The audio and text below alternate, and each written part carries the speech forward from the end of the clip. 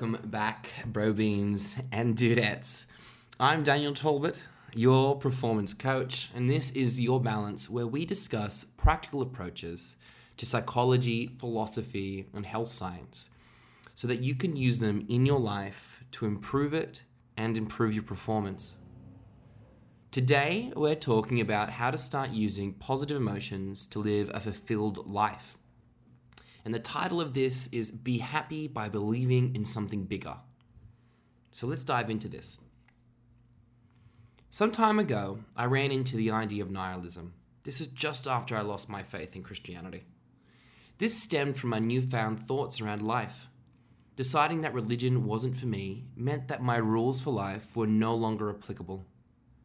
These rules, I believed, that defined my values. In essence, are the principles that characterized me, that characterized who I was.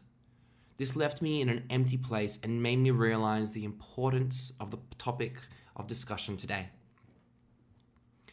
At this point in my life, I thought that nothing mattered. What I'd believed in for so many years was no longer true to me, and now it was time to completely drop these values that I didn't believe in anymore, that were established through a lifetime in the religious practices. One thing I realized was that faith is wonderful for those that believe, as it provides hope, and hope is often very powerful. A man with a why can overcome anyhow is a quote from A Man's Search for Meaning by Viktor Frankl.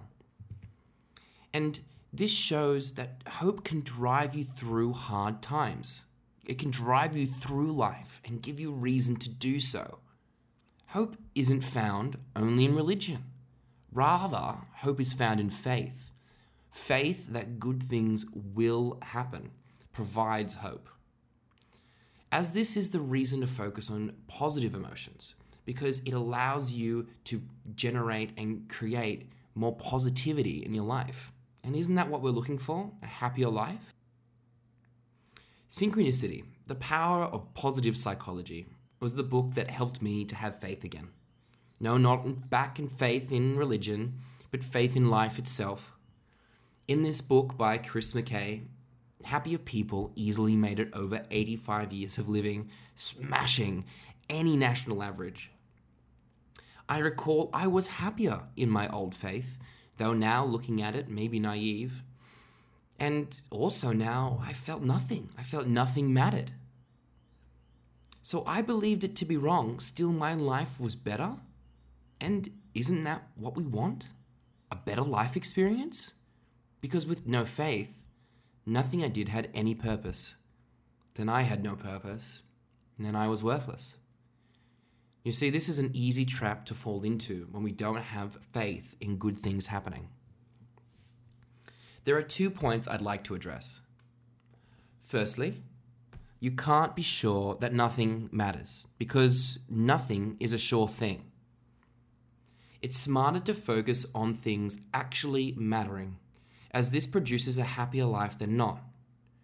You don't have enough information to be pessimistic or optimistic, so if you have to pick one, pick the one that serves you best. And this would often be a very realistic approach.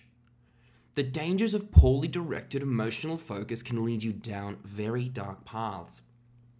You can choose. It's subjective, as a great experience for you might be viewed as horrible for someone else. Then who is right? You may feel like you're lying to yourself, pretending that things matter, but you don't really know.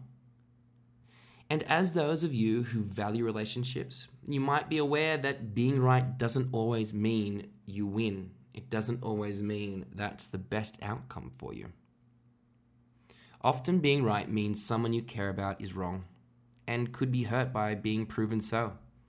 In this situation, that someone being wrong is you. Secondly, believe that there is something bigger out there. I know this is hard, especially from someone that used to believe in a creator. Sure, you are a dot of nothing, and maybe there is an intelligent designer up there, but who cares if you're right or wrong? Believing in something bigger than you that life is happening for you, not to you, and therefore all in service to the whole, then you will be happier. Isn't this what we want? Fuck, mate, if it's that easy to be happier, then tell yourself the lie that will, not the lie that won't work. Both positive and negative perspectives we can't be sure of. We don't actually know anything for sure in this regard. We just have this moment, one of which is only defined by ourselves. With help from psychologists, using cognitive behavioral therapy, and a lot of time for my personal growth, keeping open to these ideas has changed me into a happier version of myself. And so I've coined the phrase, which I've mentioned before, don't look at the banana peel. Focus on positive emotions. If you've played Mario Kart, as I've said this example, looking at the banana peel means you'll end up hitting it, as much as you try to avoid it. It's the same when you look over your shoulder when you drive, or where you face while you're snowboarding. You head in the direction your focus is on. Focus then on meaning, creating positive stories around events in your life so you can avoid running into bad ones. Create the story and make it a positive one for yourself, and sooner or later you'll notice that the positive outcomes start stacking up in your favor. These are the takeouts from the discussion today. 1, the same one from last week. Don't look at the banana peel. 2, focus on positive emotions to live a happy life. And 3, be your own positive coach. You can practice this when you talk to others. Be positive about your situation aloud so you can do it more easily when you're alone. This wraps up the discussion that we've had around positive emotions and how believing in something bigger will actually promote happiness in your life. That it doesn't actually matter if you're wrong or right. It matters about the outcome here for you. And if pretending that there is something bigger out there promotes you to feeling better and promotes success in your life, then who gives a fuck about what someone else thinks? Do it your way. All the best, and have a wonderful day, and I'll see you here next time.